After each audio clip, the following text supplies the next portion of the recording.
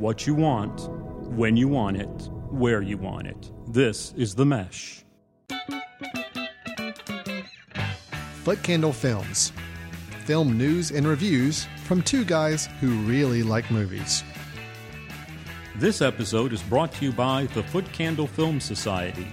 For a schedule of upcoming screenings and membership information, visit the Society's website at www.footcandle.org. Hello, everyone, and welcome to Foot Candle Films here on themesh.tv. I'm Alan. Over there's Chris. Hello. How are you, Mr. Chris? Alan, I am so excited. In the history of the show, we've never had two special films like Expendables 3 and Let's Be Cops to talk about. So yes. I'm looking forward to it. You know, not our typical fare, but I can't wait to talk to you about these films. I am on board with you. Hold on. Wait. Now I'm checking I'm sorry, Chris. I'm checking my notes here. Yeah. We're actually not reviewing the Expendables 3 or Let's Be Cops today. We have that slated for a later episode. I haven't actually seen either one of those. So okay, good. How about let's talk about four films that between the two of us we have seen. I'm much better. Does that sound like a plan? Yes. We're going to go from the multiplex side of things for Mr. Stallone's latest action opus. We're going to go the other side of the coin. Let's talk about four films that maybe you haven't heard of, maybe you're not going to see at the big shopping center multiplex these days in every town, but some ones that have been getting a lot of attention, or you may be able to find online even nowadays too. We're actually going to talk about four films, Chris. Whew, 4 films. Here we go. This is the ones we're going to talk about. We're going to talk about the latest Polish drama and critical darling film called Ida. We're going to talk about Alan Partridge, starring Steve Coogan, which is available online now. We're going to talk about Life After Beth, which is the latest zombie rom-com, a genre that we just get so many movies about. Yes. And then we're also going to close it off with Only Lovers Left Alive, the latest Jim Jarmusch film starring Tom Hiddleston and Tilda Swinton. So a lot to cover, a lot of films to talk about. We're going to ease from there into our latest movie news and film discussions that we want to bring up, and capping it off with a Foot Candle recommends from each of us, a film that we think you ought to check out if you haven't already. Sound like a good full show? Chris, are you ready to get started? Sure, let's do it. Before we get into our first review, let me just say a special thank you to our sponsor for The Mesh right now. One of our key sponsors for the whole network is the Greater Hickory Kia Classic, coming to Catawba County, more specifically Conover, North Carolina, October 13th through the 19th, 2014. This is just an excellent golf tournament. Chris, I know you're not a golfer, and I'm not either, but I will say I've been to this tournament twice now as a spectator, and regardless of what your feelings of golf are, it is a fun, enjoyable, really, really well put together tournament. And I've heard of the pros that come. They're actually kind of laid back, and you actually can kind of talk. I mean, don't annoy them while they're trying to shoot. Right, not while they're putting. No, but you can. Cool. You have a little more time with a little more of a relaxed environment than you may have in other PGA level tournament. But this is nationally known tournament coming right here to the Rock Barn Golf and Spa golf course here in Catawba County, which is where we are located in Hickory, here at the Mesh Studios. So it's really about a 20-minute drive from us where our studios are located. October 13th through the 19th is the golf tournament dates. If you want some more information or to go ahead and get your tickets, you can do that now. Visit GreaterHickoryKiaClassic.com. That's www.GreaterHickoryKiaClassic.com. That's for tickets. That's for information. And I'm putting out a special invitation. If you're listening to the show and you make a trip to come to Western North Carolina for this tournament, please let us know here at the Mesh. We'd love to have you drop by and pay us a visit here at the Mesh Studios while you're in town. All right, with that out of the way, Chris, let's move on to our first movie review. We're going to be talking about the Polish drama film Ida. Nazywa się Wanda Gruz. To jest jedyna siostry krewna. Powinna ją siostra poznać, zanim złoży śluby.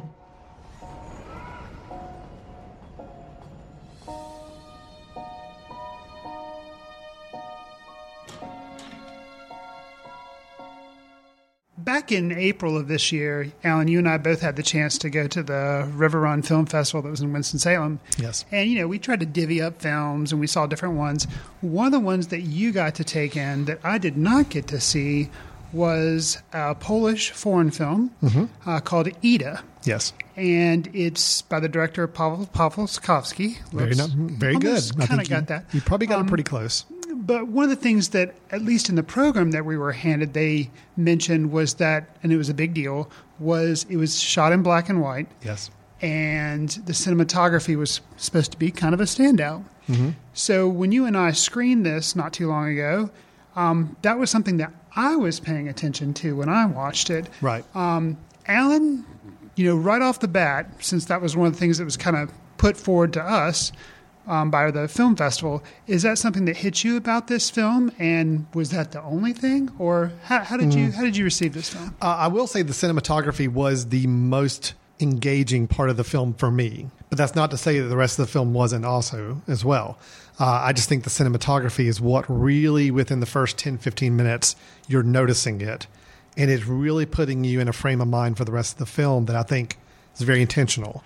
Now, I'm sure I probably don't have to say what this film is about because everybody out there has heard of Ida, right? Yeah. I mean, it's all over the place. There's TV commercials on every major network show. No, we're joking. Just to humor. No. Yeah. So the film takes place in 1960s Poland, and it centers around a young nun named Anna who is on the verge of becoming a full-fledged nun. She's about to take her vows. Right. And before she does, I guess what's the Mother Superior or whatever kind of says, hey, tell you what, before you do this, I think you need to go and have an experience talking to a relative. Yeah, you need to connect with a family member before you can move forward. Because what we learn is actually she has grown up at this she's not an orphanage, but at this convent. Yes. She's basically been an orphan, and she's kind of like, whoa, I have a relative? Mm-hmm.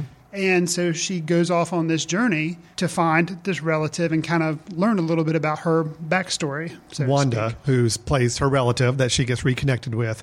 And through that encounter, Anna/Ida starts to learn a lot more about herself, her background, which is very interesting background compared to where she is now. Correct. And also at the same time, Wanda, her relative, is going through a lot of her own kind of personal demons and some other things happening because of some choices she's made in the past or her lack of communication with her family and this girl in particular. The two take a little bit of a road trip together. True. So it does have a little bit of a road trip feel to it where they're traveling together. They're visiting different sites to help Anna reconnect with some of her history. But along the way, we learn a lot more about this family and with their background, and especially Wanda's background. And it makes for some interesting moments in dialogue. There's some relatively shocking moment, at least one in particular later in the film. There's a really great use of music, jazz music, natural. It's didactic music. In other words, there's no score with the film. The music we hear is all music that the characters would be experiencing right there at the moment. Right. So a lot of it, there's a great scene about a third of the way through the movie where we start to interact with jazz performers and just get a couple performances in there as well. I thought were really well done, and of course, well shot also. So it's an interesting film. It's not an upbeat film. It definitely it leaves you with some open questions to some degree, but at the same time, it actually kind of ends back where it probably needs to end. I liked the film. I really did. It's not a love film for me because I don't think this is the kind of film you really are passionately in love with, although I was in love with the cinematography. The story itself, yes, it was slow. It was, very, very thought-provoking. It was very much meant to induce a mood with the theme and kind of carry you along. And those films are typically not the ones I'm going to go and just sing out the rooftops and tell everybody they need to go see. But I do think if you're a fan of black and white cinematography or just good cinematography in general, and the story that we just described sounds intriguing in any way, I think you really find a lot in this film to enjoy. Well, and I was curious, the fact that it was shot in black and white, how do you think your feelings about the film would have differed if it was shot in color? Why do you think the decision was made to shoot it in black and white? I feel like the black and white cinematography got you in the right frame of mind for the story, where color, it would have worked, but it could have very easily not conveyed the same level of the same sensibility, the same level of seriousness, I found myself spending a lot more time because of the cinematography paying attention to their faces. And I don't know if the color would have distracted from that or not. Yeah, I would agree with that. And actually, because going into the film, I was like, in this day and age, to me, it almost seems like kind of a cheat to make a black and white film because it's like, hey, pay attention to me. I'm doing something different. Right, sure. So to do the black and white cinematography, to make it stand out, to make it not just seem like a gimmick, is to me kind of challenging. Yes. And I didn't feel like this was challenging at all. Or it was a challenging film, but it wasn't using it as a gimmick at all. And I felt like one of the things that you touched on there was that I think the use was to kind of cut away distractions. Yes, I agree. To have you, like you're saying, because faces to me in this film were very important. Whenever I think of black and white film, especially black and white foreign film, I think of directors like Ingmar Bergman. Yes. And that kind of subject matter, like The Seventh Seal or Wild Strawberries. And there were some moments where very Bergman-like. Absolutely. Yes. And even Bergman, he's kind of preoccupied with religion and faith. Well, this girl being a nun, and so that is there as well. What struck me was, knowing a little bit about the subject of the film, I was actually surprised how much humor there was in the film. Oh, true. Going in expecting this to be kind of a bummer, and not to say it was very heavy, but there were several instances where audience members laughed. There were jokes made, and so it wasn't just like a 2,000-ton boulder sitting on my shoulders the entire movie. There were some moments of levity, and so that I appreciated that. Well, Wanda, played by Agata Kuliza, yes, I'll go with had that. some moments where she was a very interesting character, and I think she added sparks to the film when it needed sparks, and I think that did a lot for it. So, did you like the film? I did. I did. I liked the film a lot, and like you said, the standout was the cinematography, but also the two Agatas, because the Agata playing Wanda and the Agata playing Ida. That's true. Yes, they both have the same name. Their last names are different, but they're both kind of hard to pronounce. So yes. We'll just call them. Yeah, Agata 1, Agata 2. So the Agata that was portraying Ida, yes, she really stood out to me because, and I could see, some people see performances that don't say a lot or don't do a lot of acting as not really being that complicated. They're like, well, the person just kind of stared at the screen or walked here, walked there, maybe smiled or laughed and delivered a little bit of dialogue, but really didn't do much.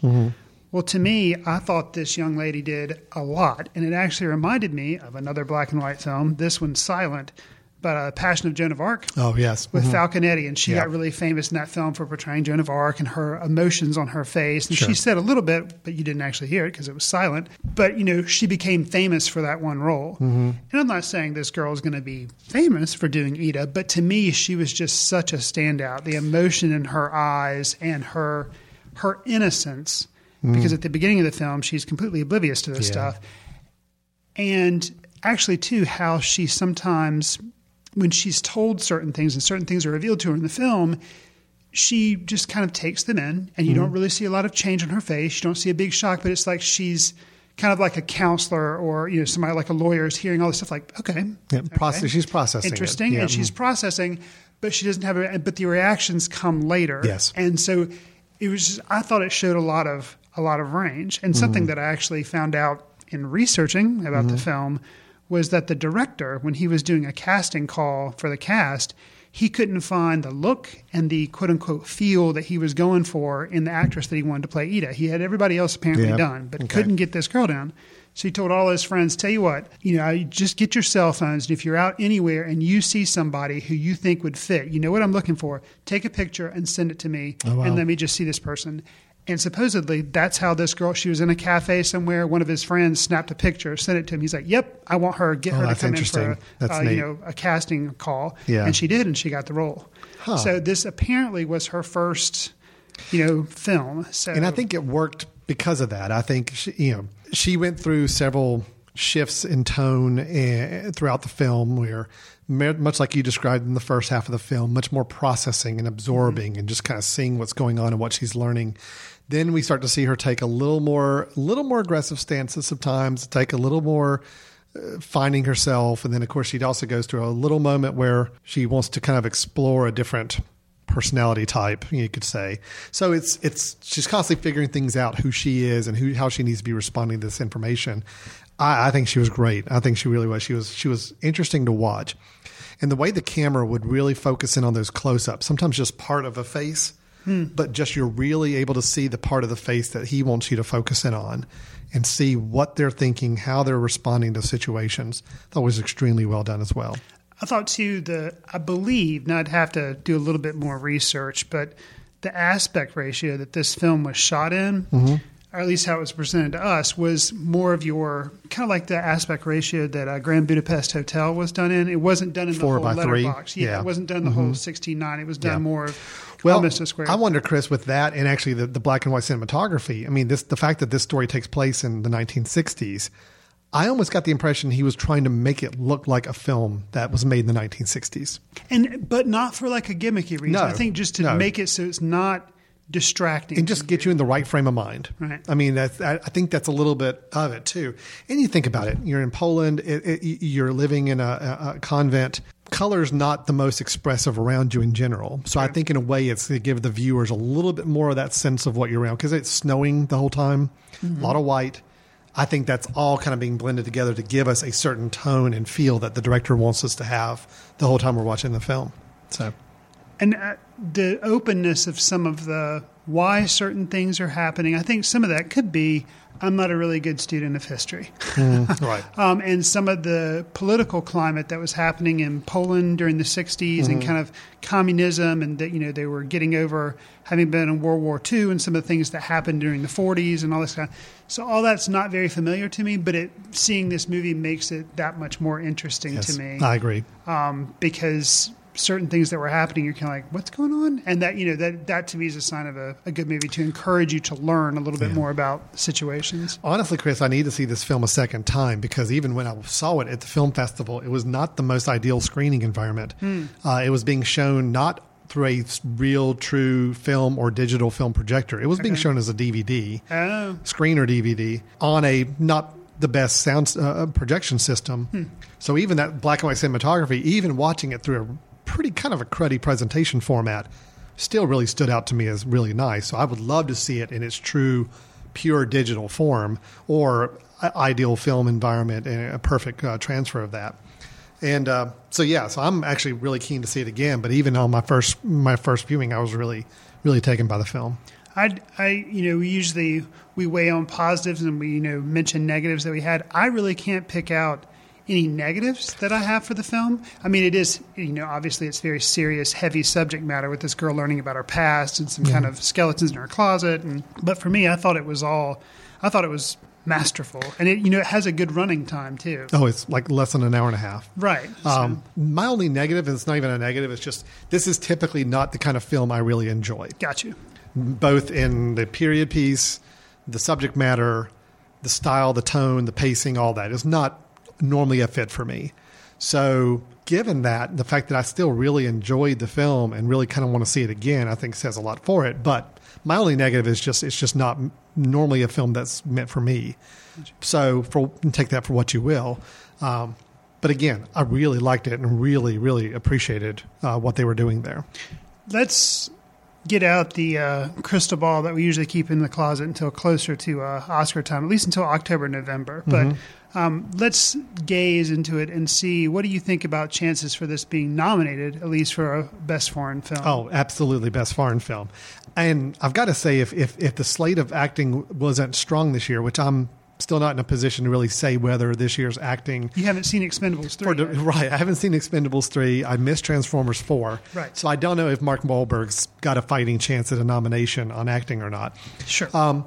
This is the kind of film that could squeak out a Best Supporting Actress, even on our Oscar ceremony, for, I think, the woman playing Wanda. I could see that.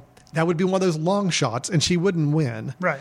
But it could be one of those squeaked-in nominations, one of those fifth nominations that most of America is like, who? But I think it's a lock for nomination Best Foreign Picture. I'm just curious to see if actually it squeaks in one or two nods somewhere in one of the more traditional categories. You would wonder if it could squeak in a nod for cinematography. That too, absolutely. Yeah. It could be one of those dark horse entries there that comes in. So I think it's actually got some legs to do a little bit more than just the foreign picture nomination. But I'd be shocked if it wasn't Best Foreign Picture nominated. I mean, at this point, I don't know that many other foreign films that are making a big splash in America that are getting more critical acclaim than this film is right now. Sure. So, well, I guess kind of wrap up my thoughts. We tend to do like letterbox scores. Yes. So if I was going to rate this from 1 to 5, I'd probably give it a 4. I'm giving it a 4 as well. I'm giving it 4 mostly on technical achievement, look, feel, tone, mood. not as much on story. That would maybe be more like a 3.5 for me. But to me, the 4 is, I'm admiring everything you've put together with this film and all the choices you made with it. So good. Okay. All right. Great. Well, that is Ida. It's still very limited run. I don't know when it's going to be hitting online or anything else, probably in the next few months. But we do encourage you to check it out if it's playing in a bigger city near you or you have the opportunity to see it. Next, let's move on to our second review, which is the Steve Coogan vehicle, a character that he has created for many years and now has his own feature film based on him, Alan Partridge. Is it Alpha Dog? Alpha Papa. Alpha Papa. They actually dropped the subtitle off a lot of the marketing here in America, but it is Alan Partridge, Alpha Papa. That was soft rock cocaine enthusiast Fleetwood Mac. And this was Alan Partridge. Love that noise. I was having a fascinating conversation with Norfolk's most sun-tanned child, just passed his details on to the social services.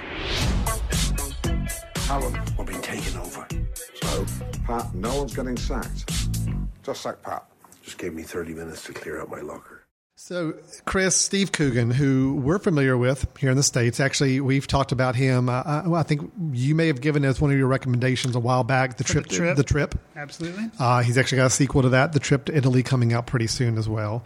Hamlet 2, he was in, which I don't think I've seen. You saw that. I think you may have actually mentioned it in one of our Kindle Films episodes. He's had other random bit parts. I remember him as being in Tropic Thunder as the director of the film. Yes. So a lot of other interesting parts. He's a comedic actor, but he's really big in the UK. And he actually created a character called Alan Partridge. It's kind of a DJ talk show host, a little more of the in the showbiz thing, but it's also just a kind of a little bit of a square, but yet trying to fit himself into a very hip pop culture world. Seems to be the kind of character he is. So here we have a movie called Alan Partridge, which I think that's just the name they're using here now for promotional purposes. Original title was Alan Partridge, Alpha Papa. And we find Alan Partridge working as a famous DJ at a radio station that's taken over by one of the big media conglomerates who's now going to come in and rebrand the radio station and try to make it young and hip. Well, he's a DJ there along with Pat Farrell, played by Colm Meaney, who's an actor I really, really like. All the way back to The Commitments. He was one of my favorite parts of The Commitments as a father. I remember liking him on Next Generation Star Trek. Well, there's that too. Absolutely. But he's definitely done a lot of interesting roles. So he plays with Pat Farrell, another DJ. Well, he's a DJ that gets canned when this new media conglomerate takes over. Alan Partridge does not get canned for funny reasons that we won't explain here. But basically what ends up is Pat comes back and decides to extract some revenge by taking the radio station hostage and all the people inside.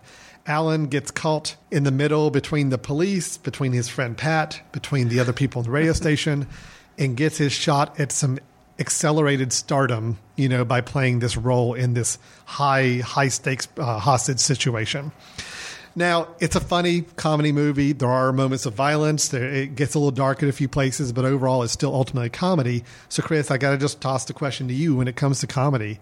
You either laugh or you don't laugh on a comedy like this.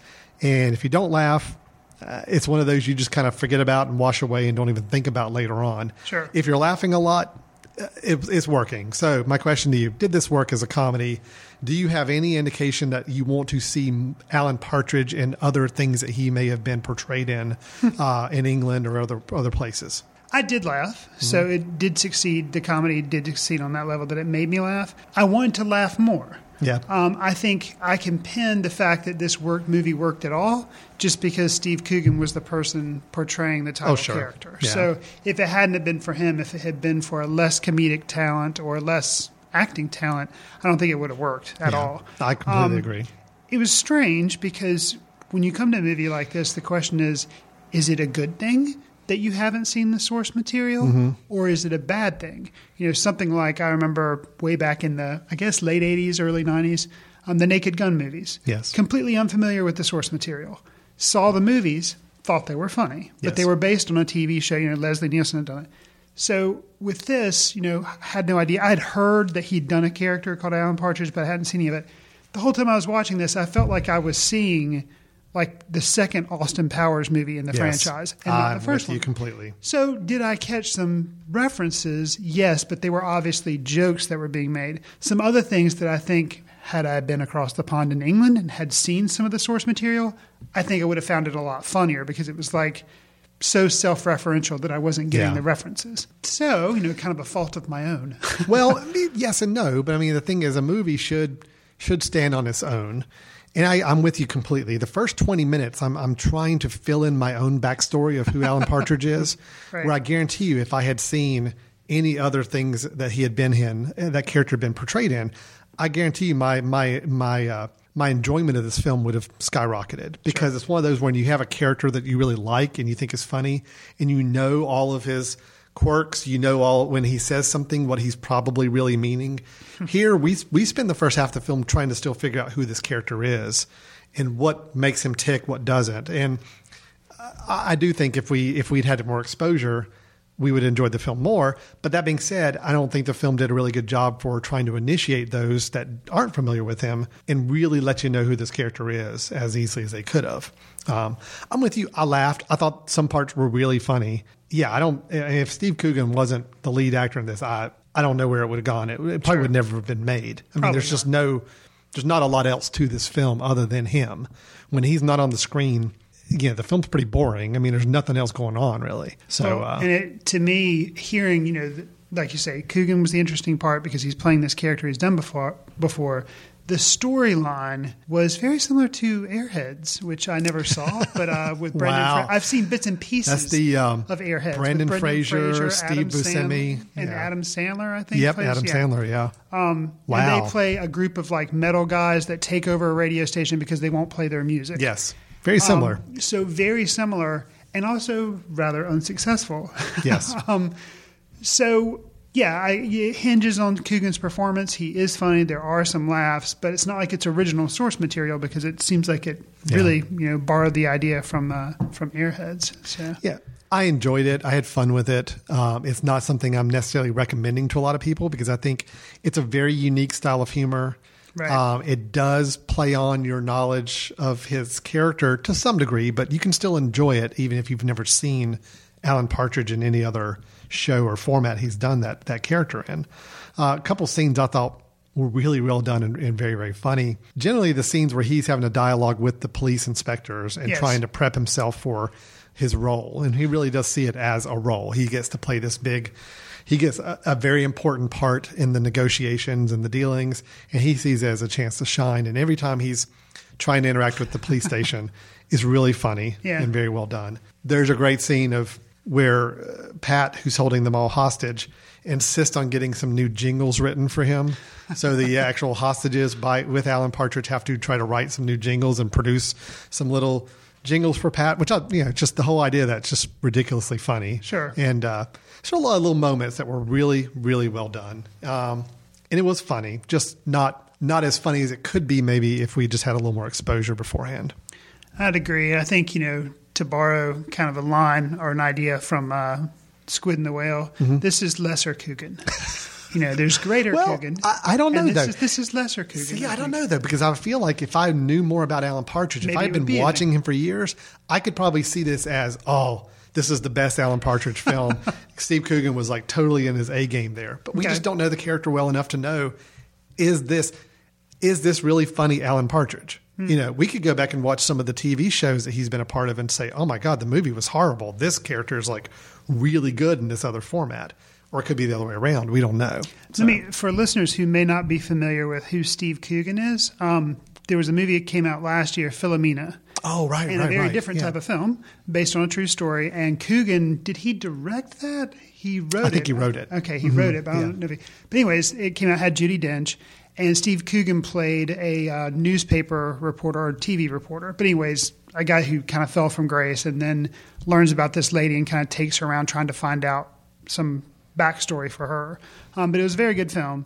And it was a very different role for him. And I think what made that role work for him was the type of characters he usually plays can be kind of arrogant and goofy, kind of like Alan Partridge. And then this guy was not goofy, but he was arrogant. And so, I don't know, just interesting kind of roles. Well, and if we have to I hate saying dumb it down for people that may not know a lot of his work.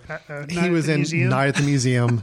He played Octavius, I guess one of the Roman or Greek soldiers or leaders there. Right. That's probably the biggest film he's been in that people would recognize. I think he also did a voice in Despicable Me too. So anyway, so there we go. Alan Partridge.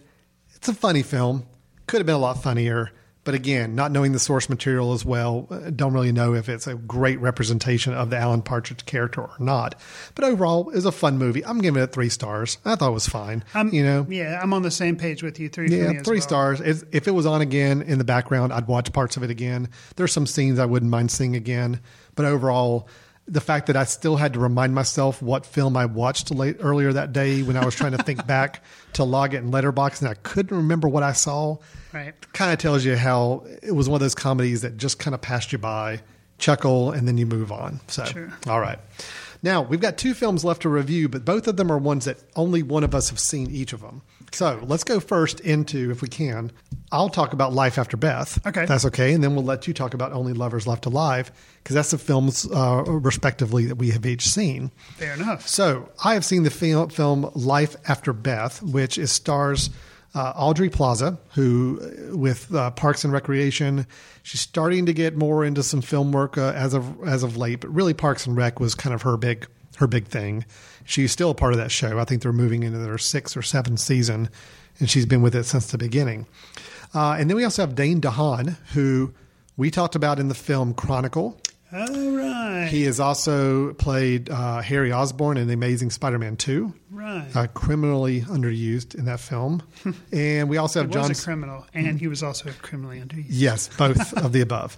John C. Reilly and Molly Shannon also playing in this. And we even have Cheryl Hines and Paul Reiser, 2 kind of TV stars, getting back in the film business as well. So really interesting cast. Let me just tell you a little bit about the film, and then you can ask questions about it or anything you're curious about. Basically, the plot of the film is that we, right from the beginning of the film, we basically meet Beth really quickly, and then she's dead. Okay. And we really don't get to know Beth as a character at all, except after her death. And her boyfriend at the time, Zach, just goes into a deep spiral depression because she's dead. Okay. He's desperately trying to reconnect with her parents.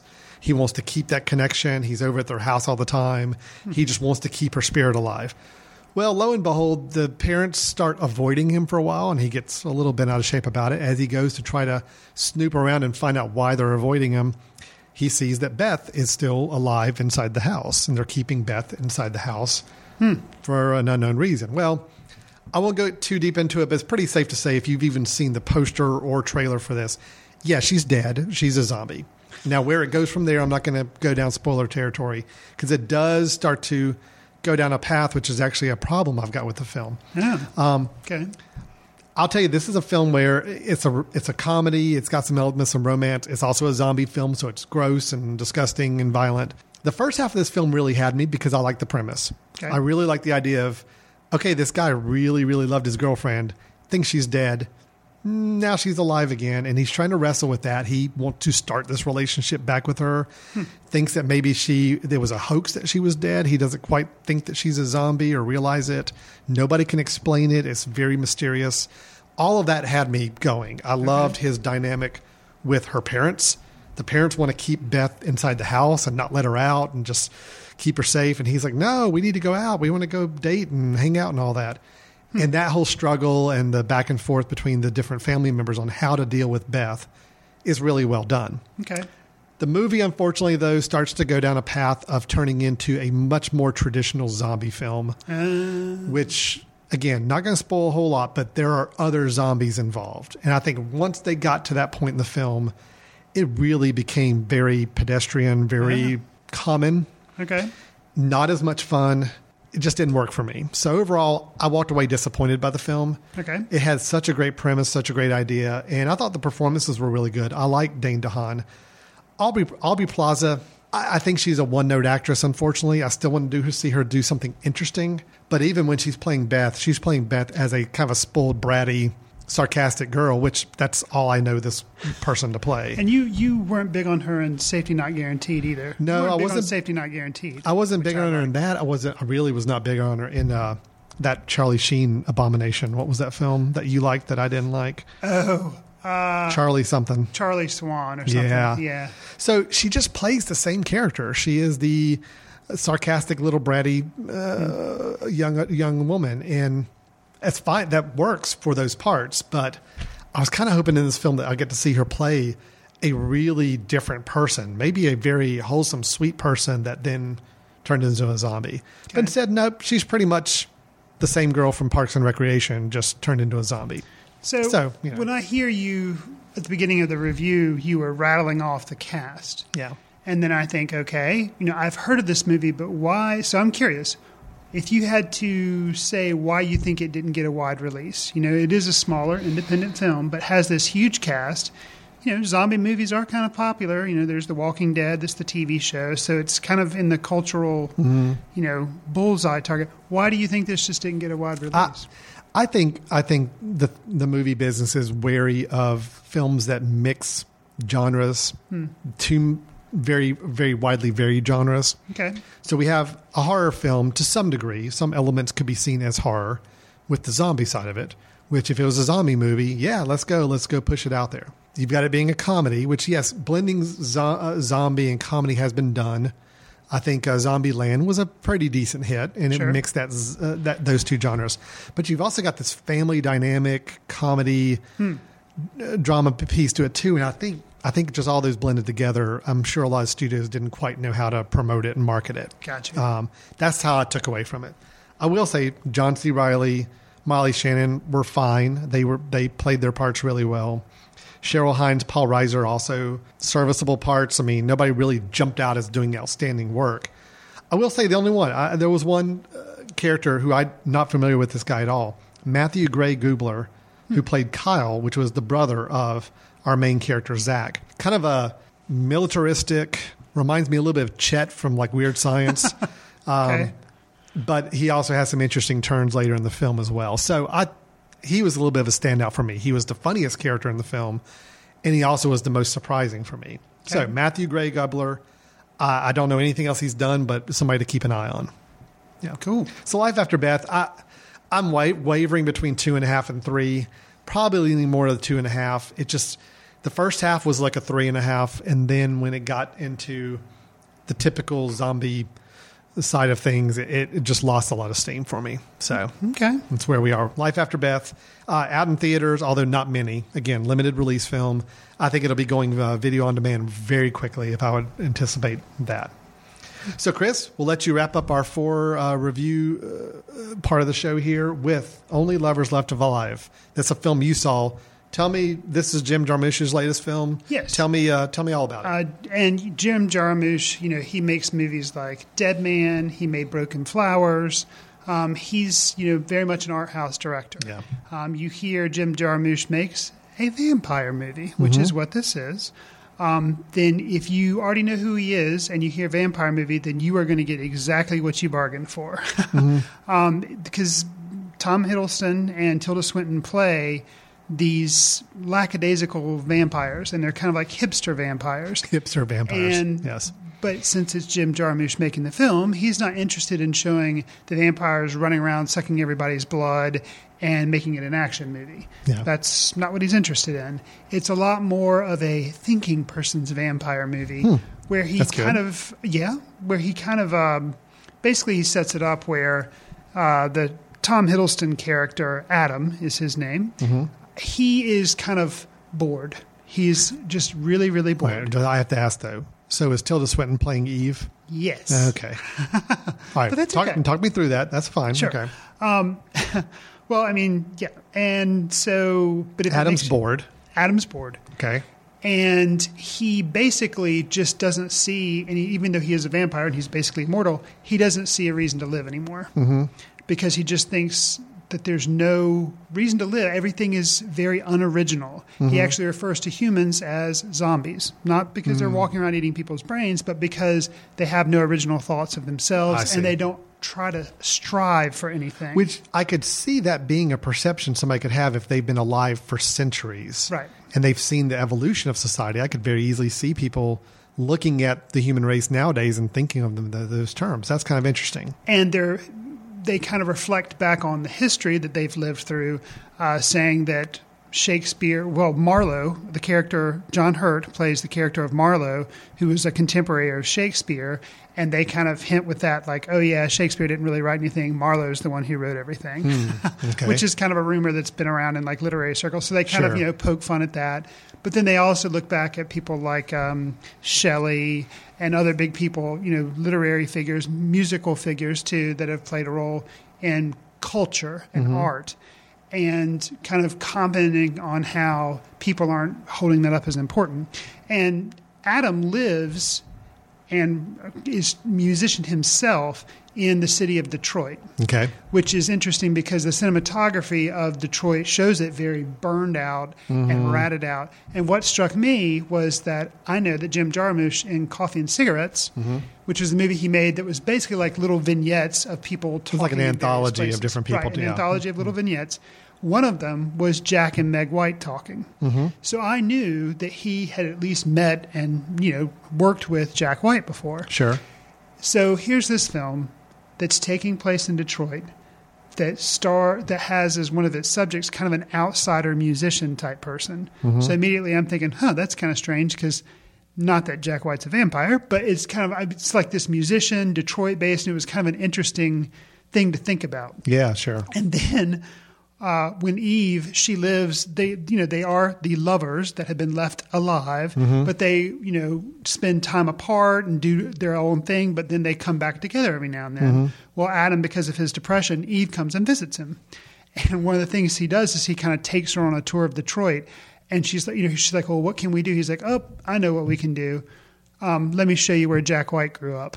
And so it's like a direct shout out to the Jack White, and then also the fact that Jim Jarmusch knows who he is. He's been in one of his movies. Wow. And supposedly they drive, which I'd be curious to know, if it was the childhood home of Jack White, like they drive by and he like points it out. Interesting. So it's kind of meta on many levels. Yeah. And, just making references to the fact of, how we hold up art, how we hold up culture. The Adam character, who is this kind of underground musician, really enjoys music, but then when he becomes popular, he's very angry about it because he feels like people are just worshiping him because he's famous, not caring about the music. Sure, right. And that's an interesting thing to think about, how we idolize fame and all that stuff. So there's a lot to think about. At the end of the day, I liked the film, but I wanted a little bit more plot, which in a Jarmusch film can be very hard to come by. Yeah.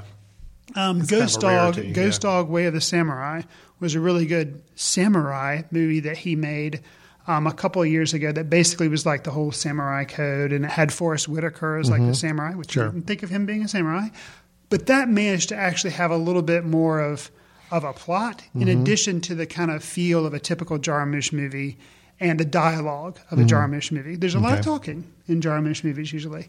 And this is a lot of talking as well. So it's an interesting entry. I think when I had heard, Jarmusch is doing a vampire movie, I was like, wonder what he's going to do with the genre. It was interesting, but I wanted him to do a little more. Now, so just real quickly here, some of the performances. I mean, how, you've got Tilda Swinton, you've got Tom Hiddleston as the two main characters, but you also had Mia Wasikowska and John Hurt, you already mentioned, and then Anton Yelchin, which I'm always very curious about him because I've seen very hit or miss performances with him. Do tell. How were these guys in the film? Both were good. Both Tilda and Tom. Yeah. Oh well, the main two, Hiddleston and Swinton. Yeah, they embodied what I would have thought. Yeah. They were going to do as vampires. They were. You were talking really about Mia Wasikowska. Was she good? She was.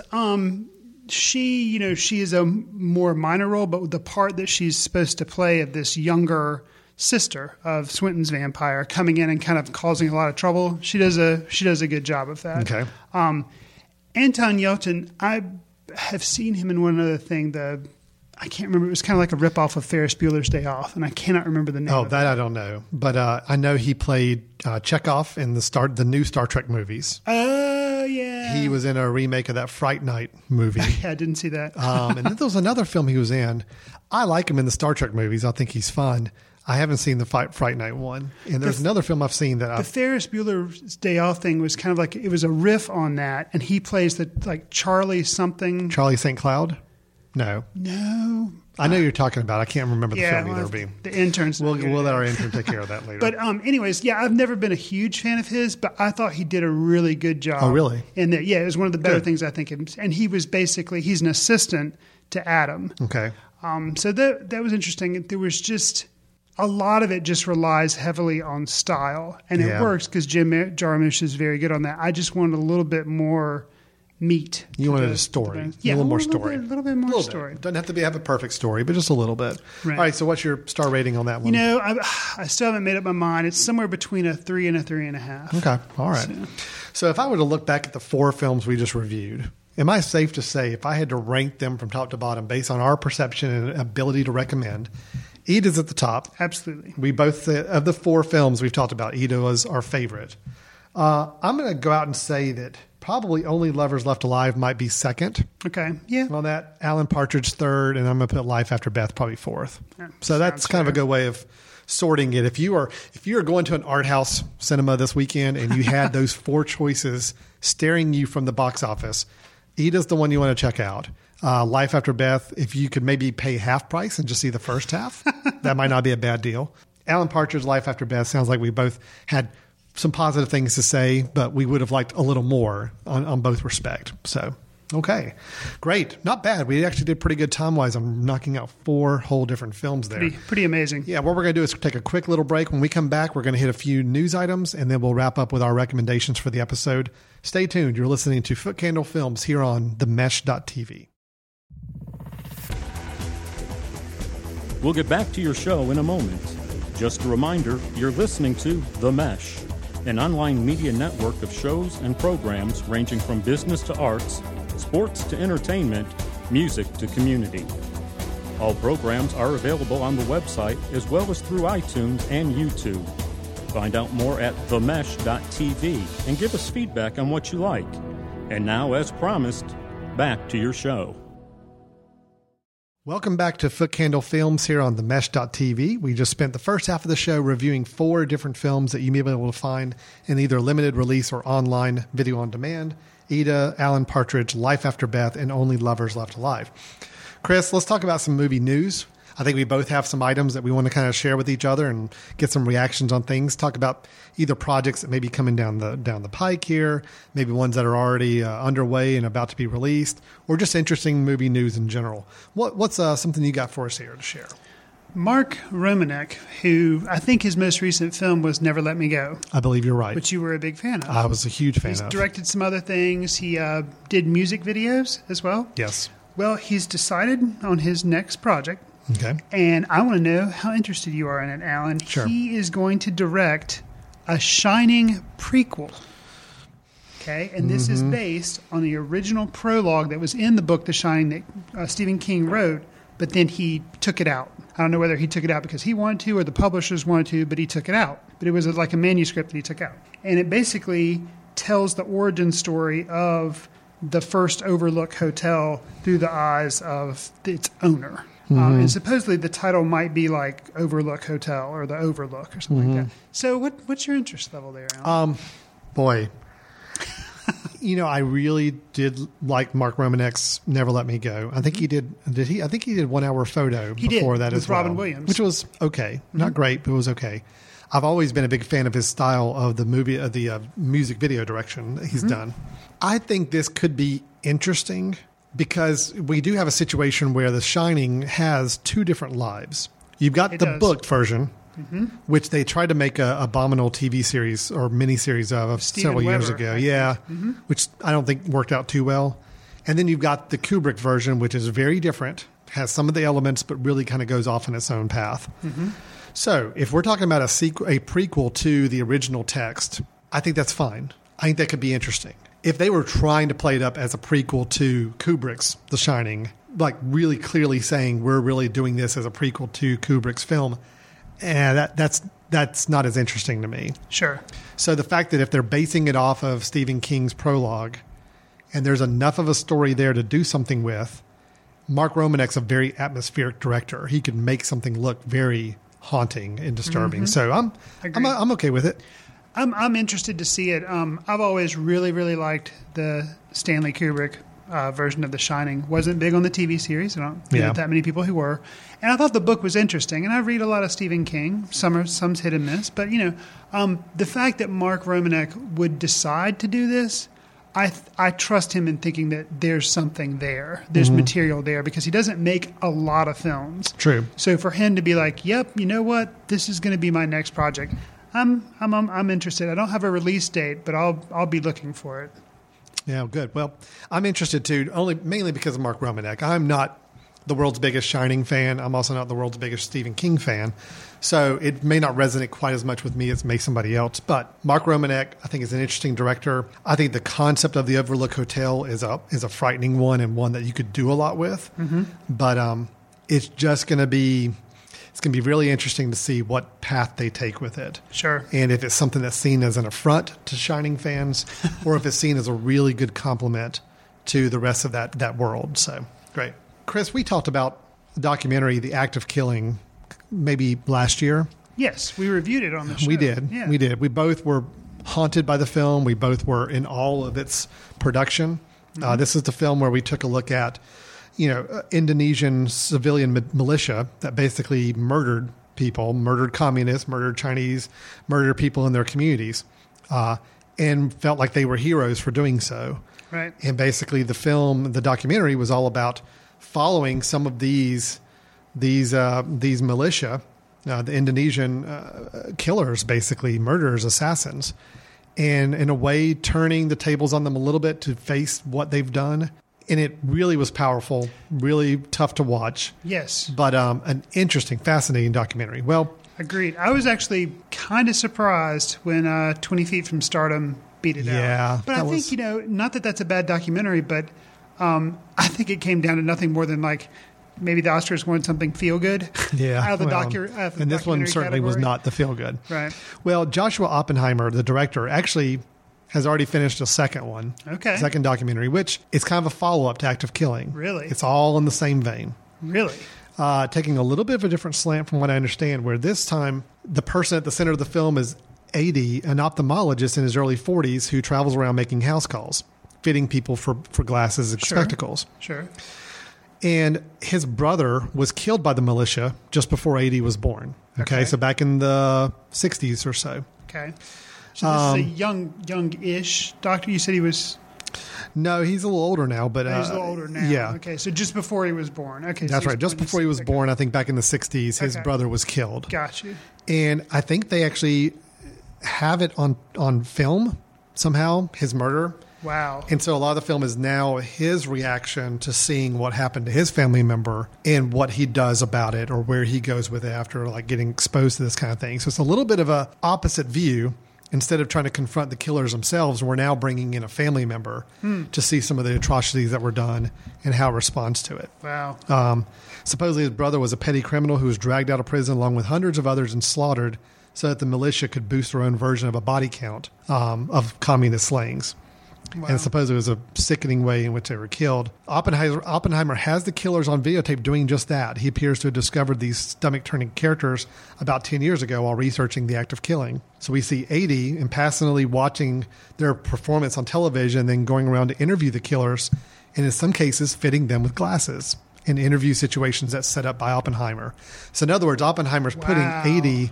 in a position to go meet and interview some of the killers that were responsible for butchering his brother. Gee.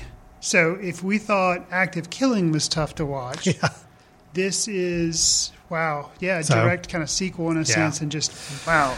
Anyway, I'm, of course, fascinated to see this, although I know I'm going to have to steel myself up for it because it was a tough watching Act of Killing, especially the last 15, 20 minutes of it. I guess maybe this film, such horrible, horrible subject matter.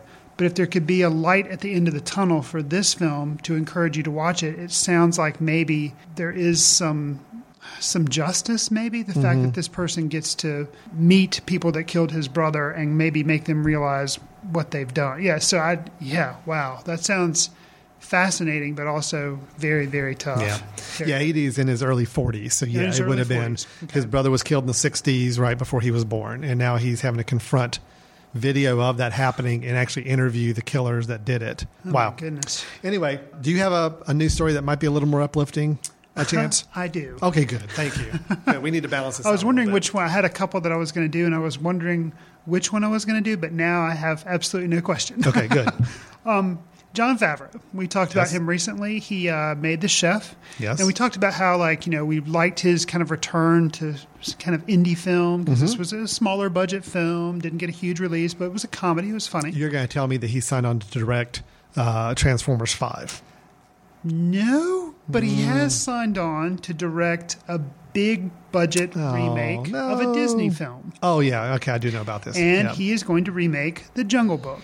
Now, this is going to be a live-action remake, but it's only going to have actually one human on screen, and it's going to be a 10-year-old who's a first-time actor. His name is Neel Sethi, I believe, and Neel, Neel, and he is, I believe, a native Indian from India. Okay. So he will be playing the part of Mowgli. Now, actors with, the voices are going to voice, I guess, CGI animals so that the boy is not in danger of being killed. Sure. So far they have Bagheera, voiced by Ben Kingsley. They have King Louie, voiced by Christopher Walken. Oh, wow. Scarlett Johansson doing the snake Kaa, and Bill Murray doing Baloo. So, Alan, all right. How do you feel about this? I feel fine. I feel like, we have the cartoon animated version, the classic version of the Jungle Book, but I have no problem with there being alternative versions. I don't know if this is planning on being more strict with the original text or not. I don't know. Sure. I'm not familiar with the original story at all. But no, I think the cast sounds great for the voices. I like talking animals. You know that about me, so Bring it on, I say. It sounds good. Jon Favreau, I wasn't excited about him hearing he's going to do another big budget movie. I'd like him staying independent. But if he's going to do a big budget movie, this sounds like something he could have fun with. Yeah, I think it could be interesting. I'm not going to write it off. I think it could be interesting. The fact that they're not just merely doing I guess they wouldn't do a reboot of the animated version. Right. But it's interesting idea. They may go the same route they've gone with other films, where now we're going to go a little more into the true source material and not the Disney version of it as much, or not the Disney animated version. And if so, I think that's fine. I'm always open to other interpretations of films in different formats and applying different text to it. So we talked about Disney this year having remade Maleficent, or remake Sleeping Beauty with kind of a different slant. And it was, real life actors with Angelina Jolie doing Maleficent. Thought that was interesting. So that's what makes me think, okay, they're remaking The Jungle Book, but it's going to be live action. Yeah. Okay. Interesting. I'm perfectly fine with that. I see no problem with it. More power to them. If it's as enjoyable as Chef was, I'm all ready for it. It was a fun movie. So we'll see. We'll see what happens there. Okay, I've got one. Okay. So Martin Scorsese. I've heard of him. Yes. Up-and-coming director. Yes. Well, I'm a big fan. I like The Wolf of Wall Street, although you hated it. There's very few Martin Scorsese films I don't like. It was well made, but I just didn't. I know, you just didn't like it. I really can't think of a Martin Scorsese film that I don't like to some level. I like a lot more, some more than much others. Sure. But I thought this was interesting that supposedly the rumor floating around is that Scorsese may be looking to direct a film based on the Ramones. Oh, cool. That's very interesting to me. A, because it's not the Rolling Stones. All right. I get it. Martin Scorsese, you like the Rolling Stones. You work their music in every film you can. You even did a documentary performance film for them. Yes. I'm happy that you're doing something for another band. Which also featured Jack White, just to kind of tie things back around. So I am happy to hear him doing the Ramones. I think the Ramones would be a fascinating film just because of who the characters are. I think the fact that we've got the Ramones themselves, we've got the Joey Ramones, we've got, the breakdown they had. I'm trying to remember the one that supposedly they had a big split with. Oh, Tommy Ramone. Okay. And it sounds like a lot of interesting family dynamics in a grunge rock band format. Could be really cool. So not a documentary. No. This would be a dramatic film. Okay. So I'm all ready for it. I hope it does come to fruition. Now, is he going to, and I guess if he's this far along, he has license rights to the music. Oh, yeah. He's not going to make a film that doesn't have the actual songs that he can license. It's not going to be like the Jimi Hendrix thing we talked about recently. No, gotcha. I'm excited because I'm not the world's biggest Ramone fan. I like the Ramones. I'm more fascinated by the Ramones as characters. So I want to see a film that really helps me understand who they were. Well, and they're, giant figureheads in the world of music, their style of music and, punk and all that kind of stuff. So, yeah. Yeah. I am genuinely interested. Do you know, I'm wondering, At one time, he was supposed to do a movie based on that book, Devil in the White City, with Leonardo DiCaprio. I hadn't heard of that. And I was just wondering, I guess maybe if the Ramones is maybe his next project, I guess he's still pushing off Devil in the White City. Supposedly he's got several kind of floating around, so it's not a busy man. So it's hard to say whether the Ramones would be his next film or if he's got several others. But the rumors are it's just he is circling the project. He wants to do it. No screenwriter or cast have been assigned or anything yet. But so I think it'll be interesting to see if he pulls it off. If anybody's going to pull off a film about the Ramones, I want it to be Martin Scorsese. Will Leonardo DiCaprio be one of the Ramones, wearing a wig and sunglasses? Yes, he's going to be Joey. Okay. It's perfect fit. Okay. Come on. Now, actually, you know who they need to get? Who? They need to get that guy Adam Driver, you would probably know him from Inside Llewyn Davis. He was the one other singer that he roomed with for a while, really tall, thin guy. The Outer Space or whatever. Please, and he's on the TV show Girls on HBO. Okay. He's just tall, lanky. He just can really play that Brooklyn. And maybe somewhat of a musician. Yeah, okay. I think so. So that could be a great fit for one of the Ramones. Probably so casting Joey. Director, you need to pay Alan a stipend there you go. if you decide to use it. And Adam, call me. I'll represent you. I can do that. So we got anything else? No, that's it for me for news-wise. The only other two things I'll just throw out really quick just to keep on people's radar. The film Foxcatcher is coming out pretty soon in time for award season. That's Bennett Miller, who did Moneyball and did Capote.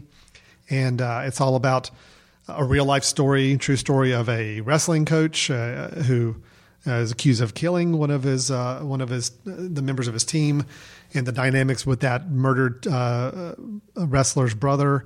I don't know much about the story, but I will tell you, Steve Carell plays the lead character, and it's shocking seeing him in a trailer or movie poster, how different they have made him look and act and feel. He's not a good guy. No, not at all. Right. So I think, if nothing else, even if you have no intentions to see the movie, watch the trailer and just see what they've done with Steve Carell. It's really fascinating. And last thing I'll mention, just also on the trailer side, I know I'm really trying to be down on trailers. I'm really trying not to watch a lot of trailers anymore because after our conversation a few months ago, I'm really like, I don't want to be ruined on this stuff. Sure. However, I did watch the trailer for Rosewater, which is the new film that was written and directed by Jon Stewart. Okay. He left The Daily Show for a few months to go make this film. And the trailer's really powerful. I don't know if they amped up the sentimentality and the drama for the trailer, but it looks like it could be a really good film. Now, they may have edited it to look like an award-winning, dramatic, historical film, but it does look good. I'll give them that. I'm curious to see how Rosewater and Unbroken go up against each other, much like Wolf of Wall Street and American Hustle went up against each other last year. Both of those were based on true stories and were very stylistic and now directed by famous people that are not normally known to be directors. Right.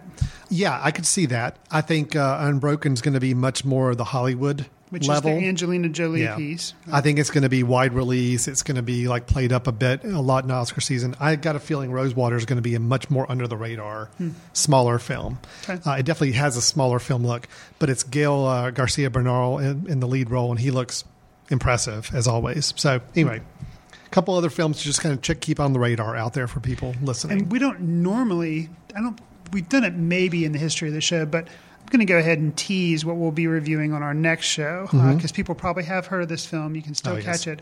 We're going to be reviewing Richard Linklater's Boyhood. Yes.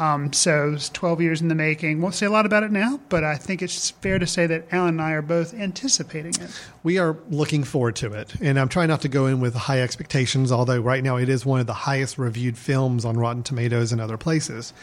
Again, that's normally when I start to really ratchet down my own expectations and say, okay, let's just take it on face value and see how it is. Gotcha. So we'll be able to talk about that at our next recording and next episode. So look forward to that. So Chris, let's round up the show. Do you have a recommendation for a film that either you caught up with again recently or maybe just kind of came back to your attention that you want to share with everybody out there in our listening world? I do. The film I'm going to recommend is not a new film.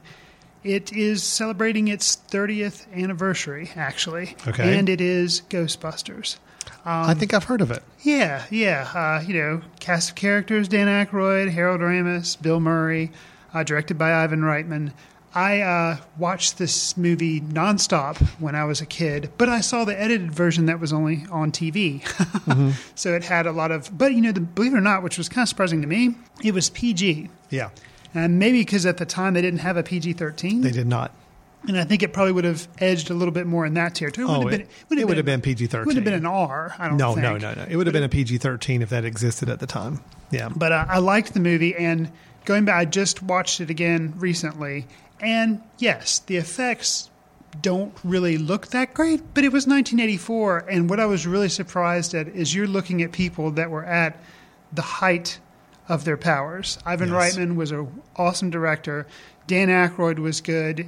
Bill Murray was good. And it's like they're at their height of their powers. Even somebody like Sigourney Weaver, which I love her in the Alien movies and stuff. But in this, she plays the perfect foil to Bill Murray. Mm-hmm.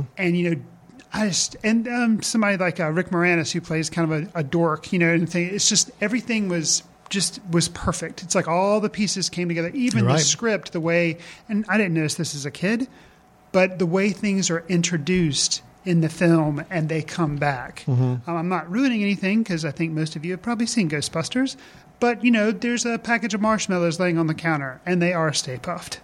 Okay. Early on when they're using the proton packs, they mention, hey, cross the streams. Don't do that. And things. And it comes back. Things all tiny, and it's not like over the head, hitting you over the head, like, oh, gee, I wonder if they're going to do this later on. It's just, just a lot of perfect things kind of all coming together. So, do the effects hold up? Not really, but that's okay. It's still, to me, a very good film. If you haven't seen it in a while and you want to laugh, I recommend Ghostbusters. Well, Ghostbusters is one of my all-time favorites, absolutely. And I agree. It's one of those comedies that still everything works. There's not a lot of spots that don't in the film. There's a couple places I think some things got a little messy. Even with Bill Murray kind of allowed to ad-lib so much that there's a few times where it just didn't really make sense. I still remember those parts kind of jump out at me. But man, this is how much I love this film. Is I took my wife to New York City a couple weekends ago for her birthday. And while there, I'm in my head keeping track of all the Ghostbusters locations that we're seeing, because I am kind of wanting to do my own little personal Ghostbusters walking tour. So I'm out in front of the public library. Excellent. And I'm thinking, okay, first scene of the film. This is awesome. Columbia University is where they are as professors there that they get evicted from or kicked out of. I did not make it to the fire station that was the actual Ghostbusters. Is it still around? Oh, yeah. Okay. Mm-hmm. It is a functioning fire station now. Okay. A couple other places I got to see. It was just, it's a fun movie. Any movie that makes you want to go out and see those locations and just memorize, and like you're playing back scenes and lines in your head as you're doing so, obviously is a film that works. So, okay, here's my deal. I am recommending a film for you to view, but not because I think it's a good film. Okay. It's a film that I actually watched again recently and was actually shocked at how bad it was. Oh, okay. In that it's a film that a lot of people love. It was a big blockbuster film.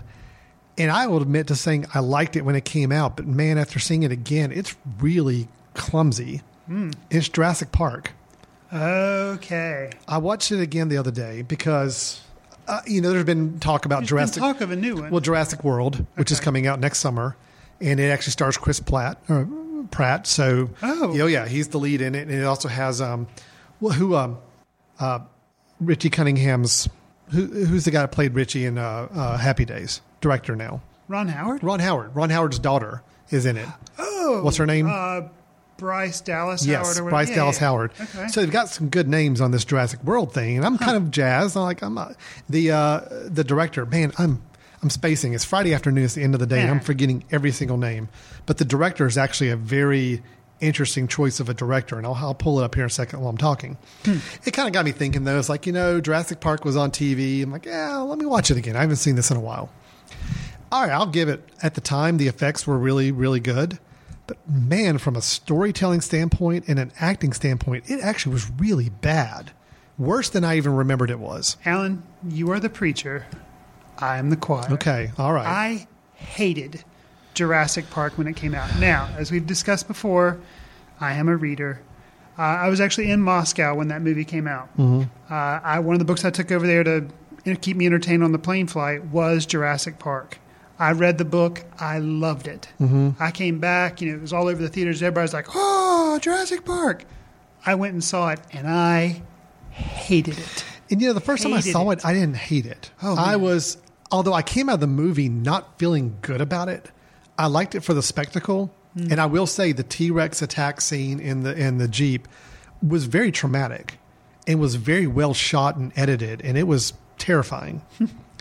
But outside of that, there's really not a lot to the film. And actually, the first 45 minutes I'm watching this film, I'm shocked at how clumsy the dialogue is. Yeah, I remember the dialogue being how bad. Certain scenes just didn't make sense.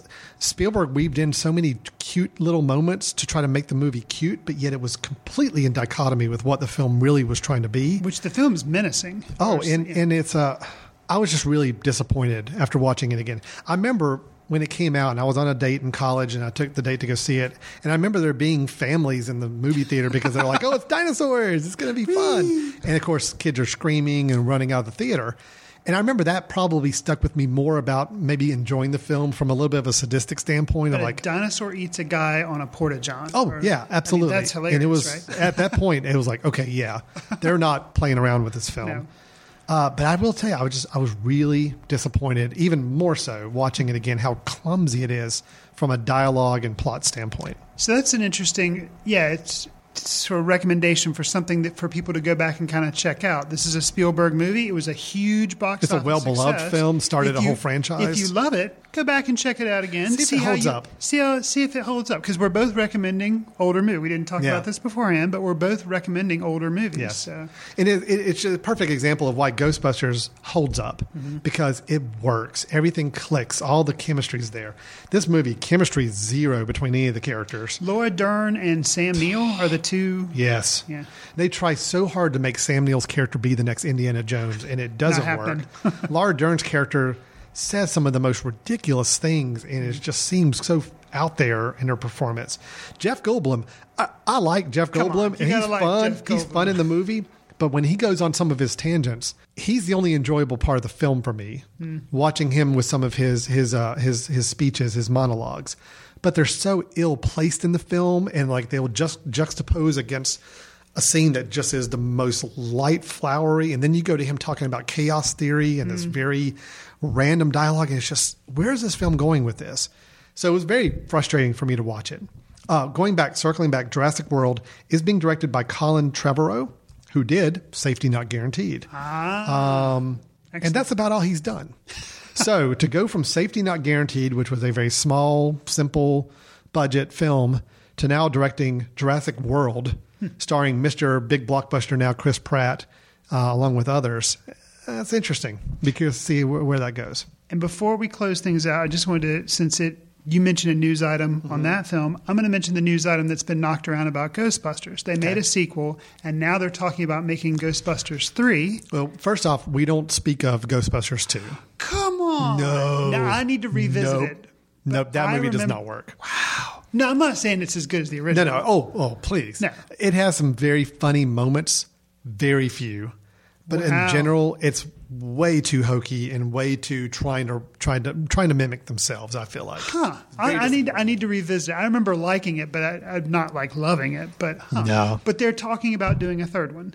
Ivan Reitman, the director, has supposedly said that he's interested in directing it. They've been kicking around a script forever. They even came out with a video game like 2 or 3 years ago. I do remember that. There was like a really high budget video game. It was like they were trying to hype people back up for the Ghostbusters franchise.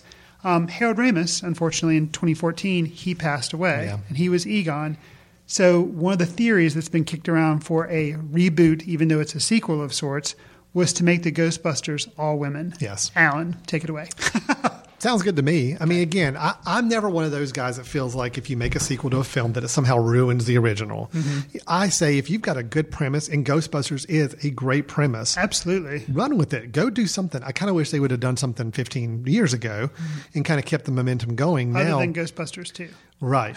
Now it is going to come across as a big cash grab. Sure. But I like the idea if they're going to turn it on its head and say, you know what? Ghostbusters are still around. Okay, let's just assume in our world, Ghostbusters 2 happened, and all these years later, Ghostbusters are still happening.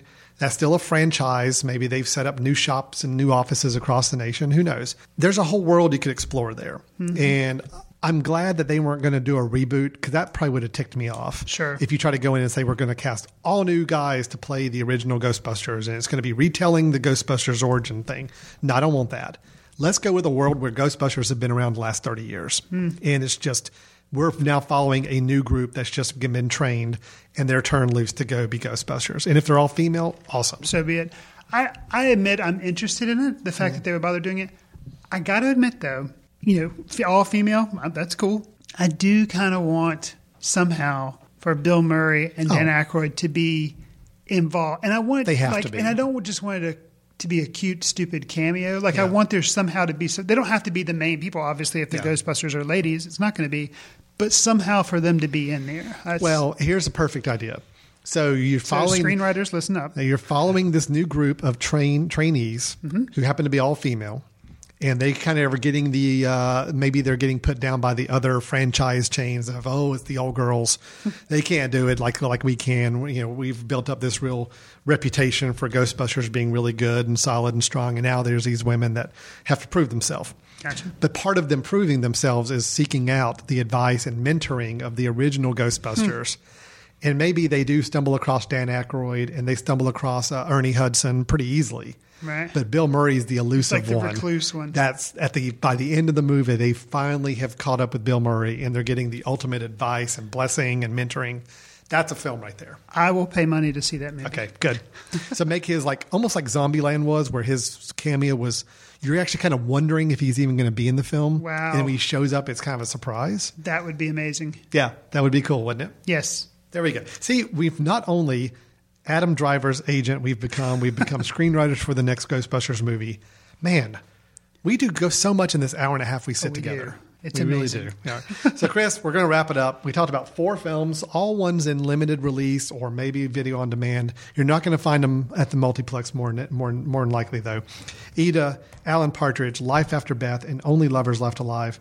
We hit a few news items, talked about Martin Scorsese maybe doing a Ramones film, talked about the Joshua Oppenheimer doing another follow-up to The Act of Killing. You talked about Favreau doing Jungle Book. That's right. And Romanek possibly doing The Shining or a prequel. So a lot of sequels or new projects off of old ideas type of thing in the news. Then we capped off our recommendations where we have both me talking about Jurassic Park not to go see or watching again, but looking at it from a very critical eye and seeing if you can see all the faults that I saw this time around. Sure. And then Chris, the opposite story. Ghostbusters, worth reviewing, worth rewatching every single time because it just works. Celebrate the 30th anniversary. There you go. Yeah. Perfect. Great. So with that, we're going to wrap up this episode of Foot Candle Films. Again, special thanks to the Greater Hickory Kia Classic for being a sponsor for the Mesh for the next little bit, leading up to their next big tournament, October 13th through the 19th in Conover, North Carolina.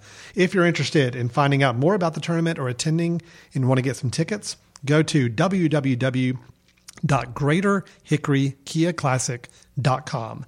And thank you so much to the Greater Hickory Kia Classic and the Rock Barn Golf and Spa for being a supporter of the Mesh. With that, we're going to wrap up the episode. Of course, as always, you can see us more on themesh.tv, where you can find old episodes and even reach out to us if you've got questions or comments about the reviews we gave on this episode. And go online on iTunes, give us a subscribe button, give us a star rating, follow us, make sure you can get new episodes whenever they come out. And with that, we'll definitely get together next time. Looks like we will be talking about Boyhood and possibly another film or two. So with that, we're going to sign off. Thanks so much for listening. See you in the ticket line. Watch news through the courtesy of Foot Candle Film Society. Special thanks to Carpal Tuller for the show theme music. For more about Carpal Tuller, visit www.carpaltuller.com. You've been listening to The Mesh, an online media network of shows and programs ranging from business to arts, sports to entertainment, music to community. All programs are available on the website as well as through iTunes and YouTube. Check us out online at themesh.tv. Discover other network shows and give us feedback on what you just heard.